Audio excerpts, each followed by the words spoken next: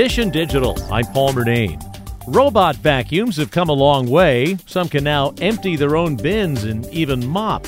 Deal Secret's Rick Broida is sharing some of his favorites, starting with what he calls the Rolls-Royce of RoboVacs, the Roborock S7 Max V Ultra. It has a clean water tank for prepping and cleaning its own mop, then a dirty water tank, which is what it spits out after it's done cleaning, and it has a dustbin where it empties its own vacuum. Without really a lot of input from you, you can leave this thing for 30 days or 45 days and just let it do a cleaning sweep, every day if you want, but every few days, and really not have to be involved at all. The Roborock S7 Max V Ultra sells for around $1,400. He also likes the DreamTech L10S, which has many of the same features, but for $400 less.